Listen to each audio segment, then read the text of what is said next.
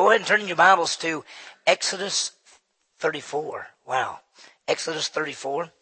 We're continuing, of course, our study of the book of Exodus. We're toward the end, and this book shows God's redemption and deliverance of his people from Egypt. We see his providing and protecting them in the wilderness, bringing them to Mount Sinai, giving them the law which sets them apart, makes them his special people. Exodus 34, I think, is one of the most famous passages, not only in the Old Testament, but in the entire Word of God. Now, when I say it's famous because it's so powerful, it's often overlooked. What makes it so special is this. We see the character of God as given directly from God himself.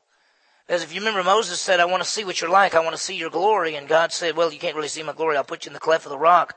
I'll pass by and I'll let you see my glory. And he lets you see the character. See, Moses wanted to see the glory of God. And on the mountain, God proclaims his glory to Moses. And he shows his character. This passage, we'll see what God's really like. And we started it last time. And so there's a lot there. We want to know God. And then we want to thank God for who he is and what he's done. Let's start with a prayer and then we'll get into the passage. Let's pray. Heavenly Father, what a great night. And thank you again for Chris and Nicole. And we're going to miss them so much. And we love them. And we just thank you that they're just faithful people. They just use the gifts, talents, and abilities you've given them to touch lives for Jesus Christ. And we're going to be able to keep up with them, but we're going to miss them. And we just thank you for the way they impacted so many here. And we love them. And Lord, we thank you that as we look into the Word of God, as we look into the book of Exodus, that you show us great truths and we see your character and we see what you're like. And Lord, the truth is that the more we know you, the more we should want to know you. So Lord, just teach us tonight as we study the book of Exodus and as we see the character of our great God. Teach us now, Lord. We ask this in Jesus' name. Amen. Well, I think one of the great truths from the Word of God deals with the grace of God. We talked about it last time that God is a gracious God. Both the Old Testament and New Testament, we talked about the word grace stands out. It is God's unmerited favor, and God gives to us freely. But then we think there's another word that stands out. And in fact, if we said, what is one of the great words in the Bible, most people would say love, and they'd say God's love. That's a word. And when we think about it, John, the Greek word for love, there's a bunch of them. There's a word eros, and there's a word agape, phileo, and then there's the word storge, and then there's the one agape, what everybody knows. It means an unconditional love, God's love for mankind. John 3:16, I'm sorry, just keep it there. God so loved the world that he gave his only begotten Son. Romans 5:8, God demonstrates his love for us, that while we were yet sinners, Christ died for us. 1 John 4:10, in this is love, not that we love God, but God loved us and sent his Son to be the propitiation, the satisfactory payment for our sins. As we think about the word love, we realize that God describes himself to Moses as a God of love. And that's amazing when you think about it. The word used that in this passage is loving kindness. His loving kindness, he says, over abounding in loving kindness and truth. And it's a Hebrew word, H-E-S-E-D. Chesed is how you actually say it. I always say Hesed because the guttural sound, Chesed, you don't want to, it sounds like something's wrong with your throat, Chesed, but that's what it is. And this is the word in that thing that Brian just read for us in the Psalm. His loving kindness is forever. That thing over and over again. That's the same Hebrew word for love. It means loyal love. It's an unconditional love. And as we continue to see the character of God proclaimed to Moses by God, we're going to see that this evening as we look at that word. Well, let's begin. Let's remember where we are. The nation of Israel has come out of Egypt. By God's great power, he has redeemed them. He has delivered them. We see that day after day he has taken care of them. He's provided and protected them. They've come to Mount Sinai. And the plan is that God is going to set them apart, giving them a law and making a covenant with them, which we call the Mosaic covenant. At this time, something special is going on. Moses has a pattern. Now, the tabernacle is not built, so there's not the tabernacle and the place of sacrifice and all that. It's not happened yet. Moses has this pattern. He set a tent up outside of the camp. He would go out there to meet with God, and he would do that. It was fellowship. And we realize this, that the more Moses met with God, the more Moses wanted to meet with God. And we might even put it this way, the more Moses knows God, the more Moses wants to know God. And should be true for us. The more time we spend with God, the more we want to meet with him, the more we want to spend time with him.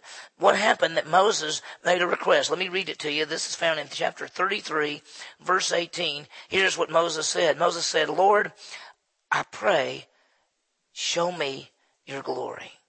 He said, show me your glory. The idea is, I want to know you even more. I want to know you. And you can think that Paul had said the same thing. What did Paul say? that I might know you in the power of your resurrection and the fellowship of your suffering, that I might know you even more. And that's what he's really saying. I want to know you. What God's answer is that nobody can really see me and live. Why? Because he's an infinite, all-perfect God, and we're finite people. But in Exodus 33:20, God says this, you cannot see my face and live, for no man can see me and live. But what God tells Moses, that he's going to put him in the cleft of the rock, and he's going to pass by and he's going to see his glory. So in Exodus 34, we're actually seeing this as God proclaims his glory to Moses. So it's powerful. And this is a place that when you say, what's God like? The truth is, when you say, what is God like? You can go to the scripture in all different places. But here's a place in which God describes himself. So it's pretty powerful. Look at 34 verse 5. The Lord descended in the cloud. He told Moses to come up on top of the mountain. Moses went up top of the mountain. Now, by the way, I do want to read something to you that you should understand. Let's see. Let me find the verse that I'm looking for. Look at verse 4, right before we get to verse 5. He said, this is Moses. So he cut out 2 stone tablets like the former ones. Moses rose up early in the morning, went up on Mount Sinai, as the Lord had commanded him, and he took the 2 stone tablets, notice, in his hand. This is something I brought out to you, that it's not Charlton Heston with 2 big things walking around like this with 5 on one and 5 on the other. They're most likely round plates. He's got them in one hand. He's got the 2 tablets in one hand, and he's going up for God to write the commandments on top of that. It says in verse 5, the Lord descended in the cloud and stood there with him as he called upon the name of the Lord. So it's really, very powerful. And in verses 6 and 7, we actually get an idea. Let me read it to you. It says, the Lord passed by in front of him and proclaimed, the Lord God. And then it says, compassionate and gracious, slow to anger, abounding in loving kindness and truth, who keeps loving kindness for thousands, who forgives iniquities, transgressions, and sin, yet he will by no means leave the guilty unpunished, visiting the iniquity of the fathers on the children, and on the grandchildren to the 3rd and 4th generations. What we saw is there are 8 characteristics of God's character. Look at what they are. He is compassionate. He's gracious. He's slow to anger. He abounds in loving kindness. He abounds in truth. He keeps his loving kindness for all generations. He forgives sins, and he deals with sins. He punishes sins. We started last time, and we got the first 2 of those, compassion and grace. Let me just remind you, compassion. God is a God of compassion. The idea means caring. God says, as a father has compassion on his children, so God has compassion on those who fear him. And the idea of fear is the awe and respect. He has compassion on us as a father-child relationship. He cares about everything in our lives. And I think that's one of the things we have to remember, is that God cares about every aspect of anything that we deal with. And sometimes we think that God doesn't care. Sometimes we think that that he isn't interested in certain things, but he cares about everything. That was the first one. The second one, as what we saw last time, was gracious. God is gracious to us. God deals with us in grace. Grace is unmerited favor. It's not something we deserve. God deals with us. It's not based on our goodness or actions, but simply faith alone and God's grace. Salvation is by grace through faith. The Christian life is lived by the grace of God. Even the future, looking for the blessed hope and the glorious appearing, is all on the grace of God. We thank God for grace in our lives. I talked to a person just recently, and we were talking about the whole issue of salvation. And the person basically said they thought being good would get them to heaven. But as we begin to talk about it, they realized that they couldn't be good enough, that they'd all sinned and come short of the glory of God, and the wages of sin is death. And the person said, well, I don't think I can be good enough. And so in a sense, how am I going to get there? I said, well, the grace of God. Because by the grace of God, he sent his son, Jesus Christ, who died for you, paid for sin, rose again. When you believe in Christ, trust in him, he gives you eternal life. And that person understood grace for the first time. It's just amazing how God deals with us in grace. Well, that's the first 2. Now, tonight, as we continue, notice it says, the Lord God, he's compassionate and gracious. And then here's the 3rd one, slow to anger. Now, I think that we should all be glad that God is slow to anger, because he's not like us, right? Because if anybody does the least thing to us, we go, what do you think you're doing? Why would you do that? No, can you believe they did that? I mean, the waitress didn't bring the thing. Somebody pulled in front of me in line. I mean, you eat just the slightest thing makes us angry. But God is a God who's slow to anger. The word has an idea of long fuse, to not get angry quickly. When we think of anger, we realize that God's anger is not like our anger. His anger, we get angry because we don't get what we want or we think something's not right. But God's anger is based on his character, and it is grounded in his holy character. See, his anger deals with the fact that we do wrong. The Bible shows us that God has a basis for his anger toward us. We all, like sheep, have gone astray, each one our own way. We've sinned. God's anger is directed toward our sin and our rebellion. God is righteous, and in his anger, he deals with sin. And we begin to go, ooh, what are we going to do? Because we don't want to fall in the hands of an angry God. And what we realize is that he describes himself not as an angry God, but a God who is slow to anger. There's a difference. He has a long fuse. Now, in the scripture, in the Old Testament, this idea is anger is sometimes the word refers to a red nose. That's what it means. Like when a person gets angry and their face gets red, that's the word that was used to describe someone who got angry, a red nose. God's slow to have a red nose is what it almost is saying. Thank God for the fact that he is slow to anger. Now, I want you to think about something. Realize God has already dealt with our sin. How? 1 Peter 3:18, Christ died for our sins once for all, the just for the unjust, to bring us to God. See, God has poured out his wrath and his anger, not on us, but on his son, Jesus Christ. See, but think about this. All have sinned and come short of the glory of God. That's us. The wages of sin is death. There's supposed to be death and separation.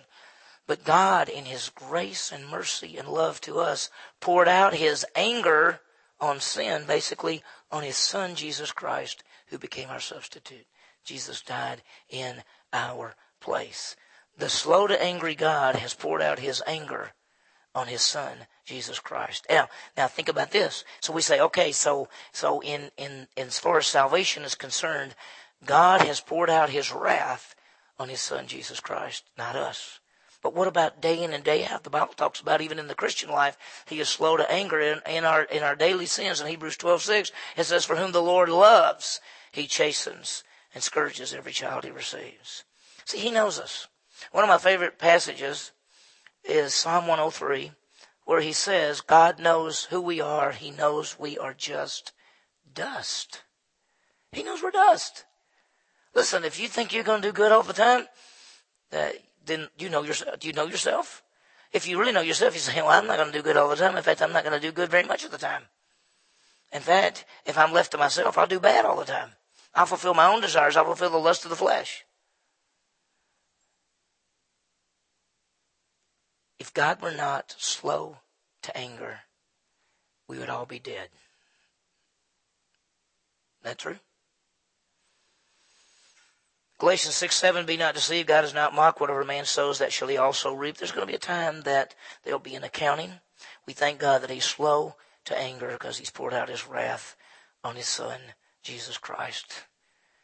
You realize that no human being will ever stand before God to deal with their sins. You understand that? No human being will ever stand before God to deal with their sins. Why? Because the sins have already been placed on Christ. He's the satisfactory payment, not for our sins only, but for the sins of the entire world.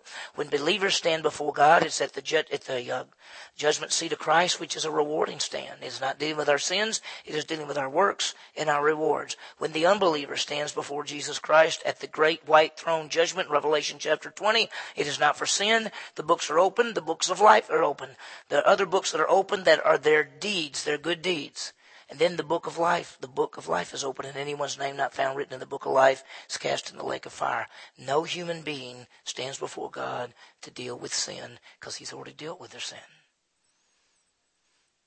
Unbelievers do not go to heaven, to eternal life, not because of their sin, but because they have not believed. Remember John 3:18? He that believes is not condemned, but he that believes not is condemned already. Why? Because he has not believed in the name of the only begotten Son of God. Powerful, powerful truth. God is slow to anger, and his anger has been poured out on his Son, Jesus Christ. So he's compassionate as a father to a child. He is gracious, deals with us in unmerited favor. He is slow to anger. He poured out his wrath on his Son. That takes us to the fourth one. If you notice, it says he is gracious, slow to anger, and abounding, overflowing in, and he lists two right here in a row, abounding in loving kindness and abounding in truth. We'll start with loving kindness. Abounding in loving kindness. God overflows with loving kindness. And that has an idea of pouring something into a glass and it just overflows. I mean, you've done that. If you weren't watching, you were pouring something and it gets too much and it just goes over the side. It overflows. This is what this word means. God abounds in loving kindness. Now, that's that special word. In the Hebrew, it's HSD, H-E-S-E-D, chesed. It means a loyal love. It's sometimes translated kindness. Most of the time translated loving kindness. Sometimes love. Sometimes steadfast love. But the most of the times it's translated in our English Bibles, loving kindness. It's love. It is love that has an unchanging, unconditional, eternal love based on God's covenant, based on God's promises. God chooses to love, and that is the key about God. God loves us with an everlasting, unconditional love. Psalm 136 verse 1 says his love is everlasting. Now think about God's love to us, and it's very powerful. His love is the motivation for our salvation. His love is the motivation for his grace.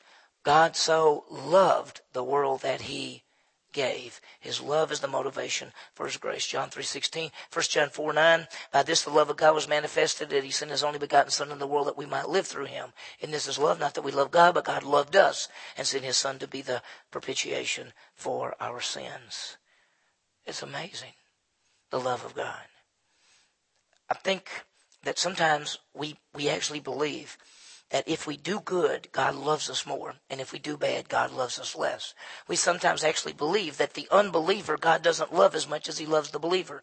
The truth is, God's love never changes. God loves all people to the maximum. He loves the unbelieving, rebellious one who is in open rebellion against him. He loves that person in the same way that he loves any of us or anyone who loves him, serves him, trusted in him. He loves us to the maximum. His love does not change. When you do wrong, when you sin, his love does not change. Listen, I want you to think about God's love. It is not based on us, our actions, or our goodness.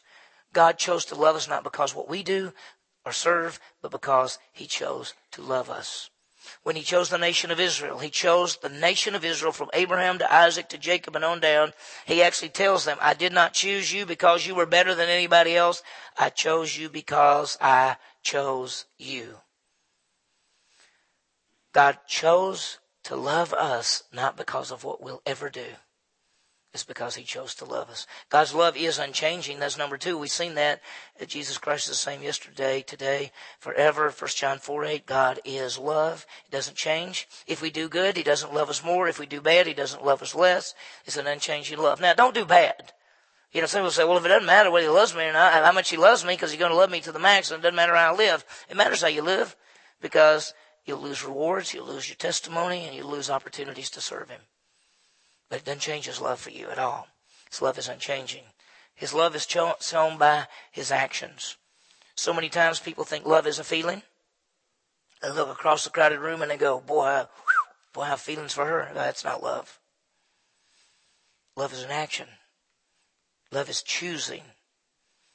We should thank God for his unchanging, unconditional, eternal love. How do we respond to that? We love him, and we love others. He said, if God so loved us, we ought to do what? Love other people. God is a God who loves you and me beyond what we could even imagine. We don't earn his love, and we can't lose it. It's just unbelievable. It's beyond comprehension, because that's not the way it works with us. We love people who love us. Somebody treats us badly, we don't love them anymore. We go, they're okay. He loves us with an everlasting, unconditional love. We have seen that God is compassionate. He cares for us as a father to a child. He is gracious. He deals with us in unmerited favor. He's slow to anger, and he put his wrath on his Son. He is a God who overflows in loving kindness, which is an eternal, unchanging, unconditional love. Got one more I just want to touch on. One more. Notice what it says. The Lord God, compassionate and gracious, slow to anger, abounding in loving kindness and truth. He abounds in truth. And what I want you to know, the Hebrew word for truth here actually has a dual aspect. It has an idea of truth and faithfulness. You could actually put it that God is faithful and true. It kind of ties together. He's faithful and true. What he says, he does. Whatever his words are, he will do.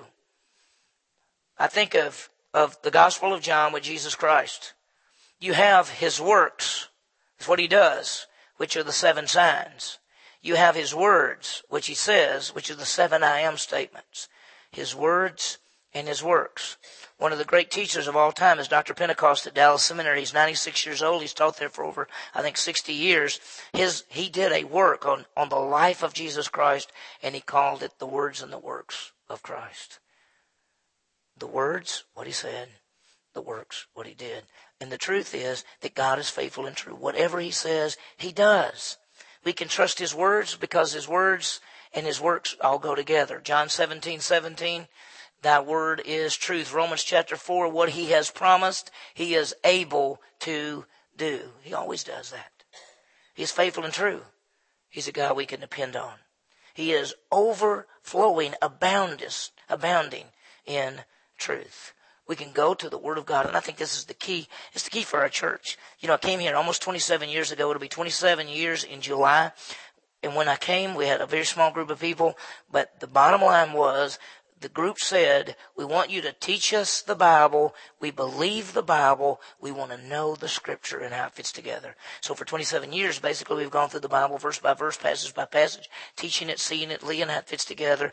The truth is this, the Bible is the Word of God and it's true. And you can always depend on it. And whatever it says, that's the bottom line. You look at it and you say, what does he say about salvation? It's by grace through faith. What does he say about the Christian life? It's a walk of faith in the power of the Holy Spirit based on the Word of God. What do we think about the future? We're looking for the blessed hope and the glorious appearing of our great God and Savior. And you can go place after place after place. And what you do is you have the Word of God. And here is God's Word describing to us what God said about himself. He's compassionate and gracious and slow to anger, abounding in loving kindness, abounding in truth, who keeps his loving kindness for thousands, who forgives sins, and who will not leave the guilty unpunished. We'll talk about what that means when we get to that in just several weeks. We can go to the Word of God and base our lives on it. I think that's the basis for life, the Word of God. It's been said that if truth is not taught, then error will be. If we're not transformed by the truth of the Word of God, we will be conformed by the world. You've heard me say this over and over. If we're not consciously being transformed by the Word of God, we are unconsciously being conformed to this world. And I just want to stop for just sort of digress for just a second. One of the things that I've talked to some of the men about and some of the different things, what we see over and over again is that in our world today, the Word of God's not taught. In churches today, people are entertaining. People want to figure out a way to get people to come back. And so instead of actually teaching the Scripture, sometimes they talk about the Bible. And by the way, talking about the Bible is different from teaching the Bible. You can talk about the Bible and never even use it. You can talk about it, and what we see is I call out there 2 different things you see. You'll see false theology and fluff theology. False theology is things that are taught that are contrary to the Scripture, and that's a lot of places. And then you see what I call fluff theology, which is like cotton candy, which is I just give you stuff and it really doesn't fit the Scripture. It's really not anything. It sounds good, looks good. You'll come back because it sounds good, but after a while you realize that there's not much there. And I see this everywhere. And a lot of times the famous people are into one of those 2 things. And because they seem to draw the crowd, and the crowd is not coming necessarily for the Scripture, they're coming for the entertainment. And he says that he abounds in truth. Thy word is truth. We must know the Word of God so we can know His truth. Let me just tell you this. We've talked about it before, and I'm digressing a little bit from this passage. But that's why at Countryside, the goal is for people to understand the Scripture and put it together. And we start with what we call our 412 foundations, which is basic truths. What's the gospel? How to present the gospel, the assurance of the believer, the idea of the difference between being a believer and being a disciple, how to get into Scripture for yourself, how to have your quiet time, all those kind of things. Bible study methods and those. Why? So that you can know the Scripture. You can be ready that as you look at the Scripture, you can discern what's right. You can rightly divide the Word of God. As the Awana passage, as Awana's meeting over there, what we think of 2 Timothy 2:15, study to show yourself approved to work, but need not be ashamed, handling accurately the Word of God. We must handle accurately the Word of God because it's the truth. It's alive. It's powerful. Sharper than a two-edged sword. Piercing as far as the division of the soul and spirit, both of the joints and marrow, able to judge the thoughts and the intentions of your heart. That's a powerful verse. One of the things that I've got two groups of guys. One group meets on Tuesday morning. One group meets on Thursday morning. We are memorizing verses. It's powerful. We think it's one of the most important things that we do because we're trying to put the Word of God in our minds. Because thy word have I hid in my heart that I might not sin against you. So we're trying to put God's Word in our brain so that we can know it. And so when we talk about things, instead of saying, well, there's a verse somewhere that says this, we can say, here's what this verse says. Here's how this passage fits together. Here's what this passage says. Because I think it's so important that we know the Word of God, that we memorize the Scripture, that we put it in our hearts so that we can know it and be ready to give an answer. And he says, my word will never come back void, but accomplish the purpose. And Isaiah talks about that. And so you begin to look at it, and his word is profitable for teaching, reproof, for correction, for training in righteousness, so the man of God may be adequate, thoroughly equipped for every good work. And so you start seeing the Word of God tells us truths, and we must know them and apply them. So, as we look at this passage, Moses said, I want to know you. And he said, okay, I'm going to put you in the cleft of the rock and I'm going to pass by. And as he passed by, notice, the Lord passed by in front of him and proclaimed, the Lord, that's the personal name of God, the Lord God, who is compassionate, gracious, slow to anger, abounding in loving kindness and truth. That's what we've seen. Next time, now let me remind you, next Sunday night we won't meet. But Wednesday night, this coming Wednesday night, we're going to finish this passage right here. Because we take on Sunday nights, once CBI is over, and once we start our different Sunday night program, we move what we've been teaching on Sunday night to Wednesday night. Now let me be honest with you, there's only like about 5 more lessons in the book of Exodus. That's all we got. And then we're going to do something else, but I'm not going to tell you what it is. Okay? But anyway, we will do something else pretty soon, and we'll go through that and get through the summer, and then we'll decide what to do in the fall as we come back for the school year and what we want to do on Sunday nights. But if you can come Wednesday night, you can see the next ones. And this one deals with this. Who keeps his loving kindness for thousands. What does that mean? And he goes on to say, who forgives sin. And then he says, who deals with sin, who punishes sin. And you said, well, wait a minute, I thought you said that nobody will ever stand before Jesus Christ to deal with their sins. They've already been paid for. But experientially, in the Christian life, when we sin, be not deceived, God is not mocked. Whatever a man sows, that shall he also what? Reap. There is consequences in our fellowship as we go through life. So, a lot of things. We'll see it next time. What have we seen? God is proclaiming to Moses his glory, his character. We've seen that God is a God of compassion. He cares as a father to a child. He deals with us in grace. He is slow to anger. He's poured out his wrath on our sins on Jesus Christ. He loves us with an unconditional, eternal, unchanging love. And he is faithful and true because he keeps his word. Well, let me give you some applications. Number 1, do all we can to know our God and Savior. Make a priority to spend time with him. Now, that's not an easy thing to do in life that is so busy that when you wake up, from the time you wake up, you've got things to do, people to see, places to go. Isn't that right? You have to have your people see other people's people so your people can meet. You just think about how busy lives we live. And yet, we got to make a priority knowing our God. And, the more we spend studying, talking to him, reading the word, what we call quiet time, those kind of things, the more we're going to want to know him. The more we're going to spend more time with him. That's what Moses did. Moses would go out and talk to God, come back. He said, I think I'd like to go talk to him again. He said, show me your glory. I really want to know you.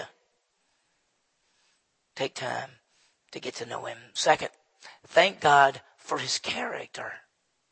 We have a great God. What have we seen this evening? He's slow to anger. Thank the Lord that he's slow to anger. And thank the Lord that he poured out his ultimate wrath on his son, Jesus Christ.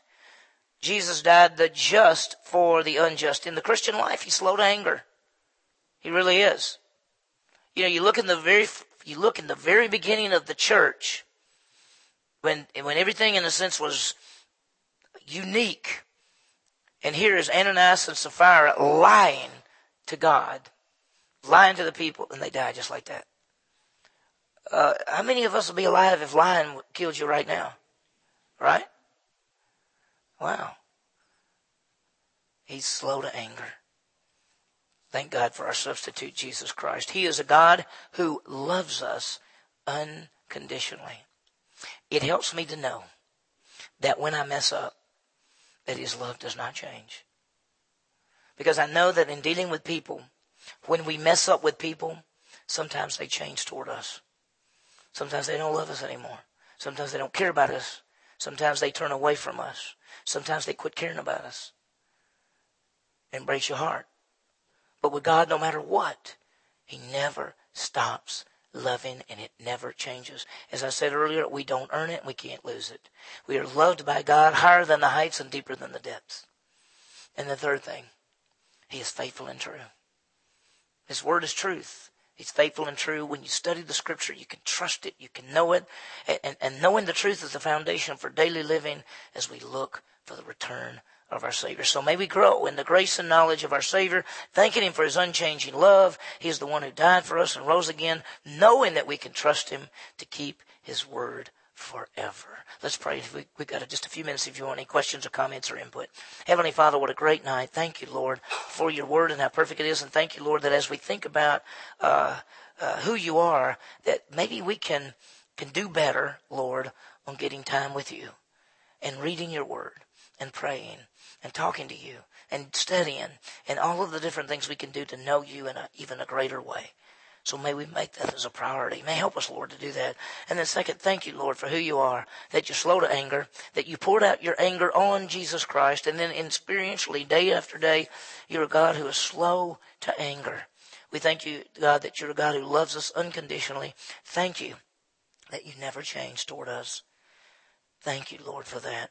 And then, Lord, that you are faithful and true, that you are overflowing, abounding in truth, faithful and true, that whatever you say you do, and that we can trust your word.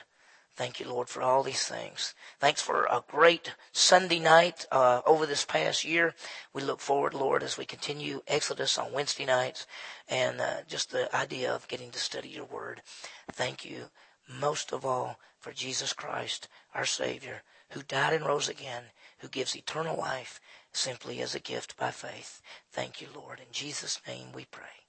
Amen.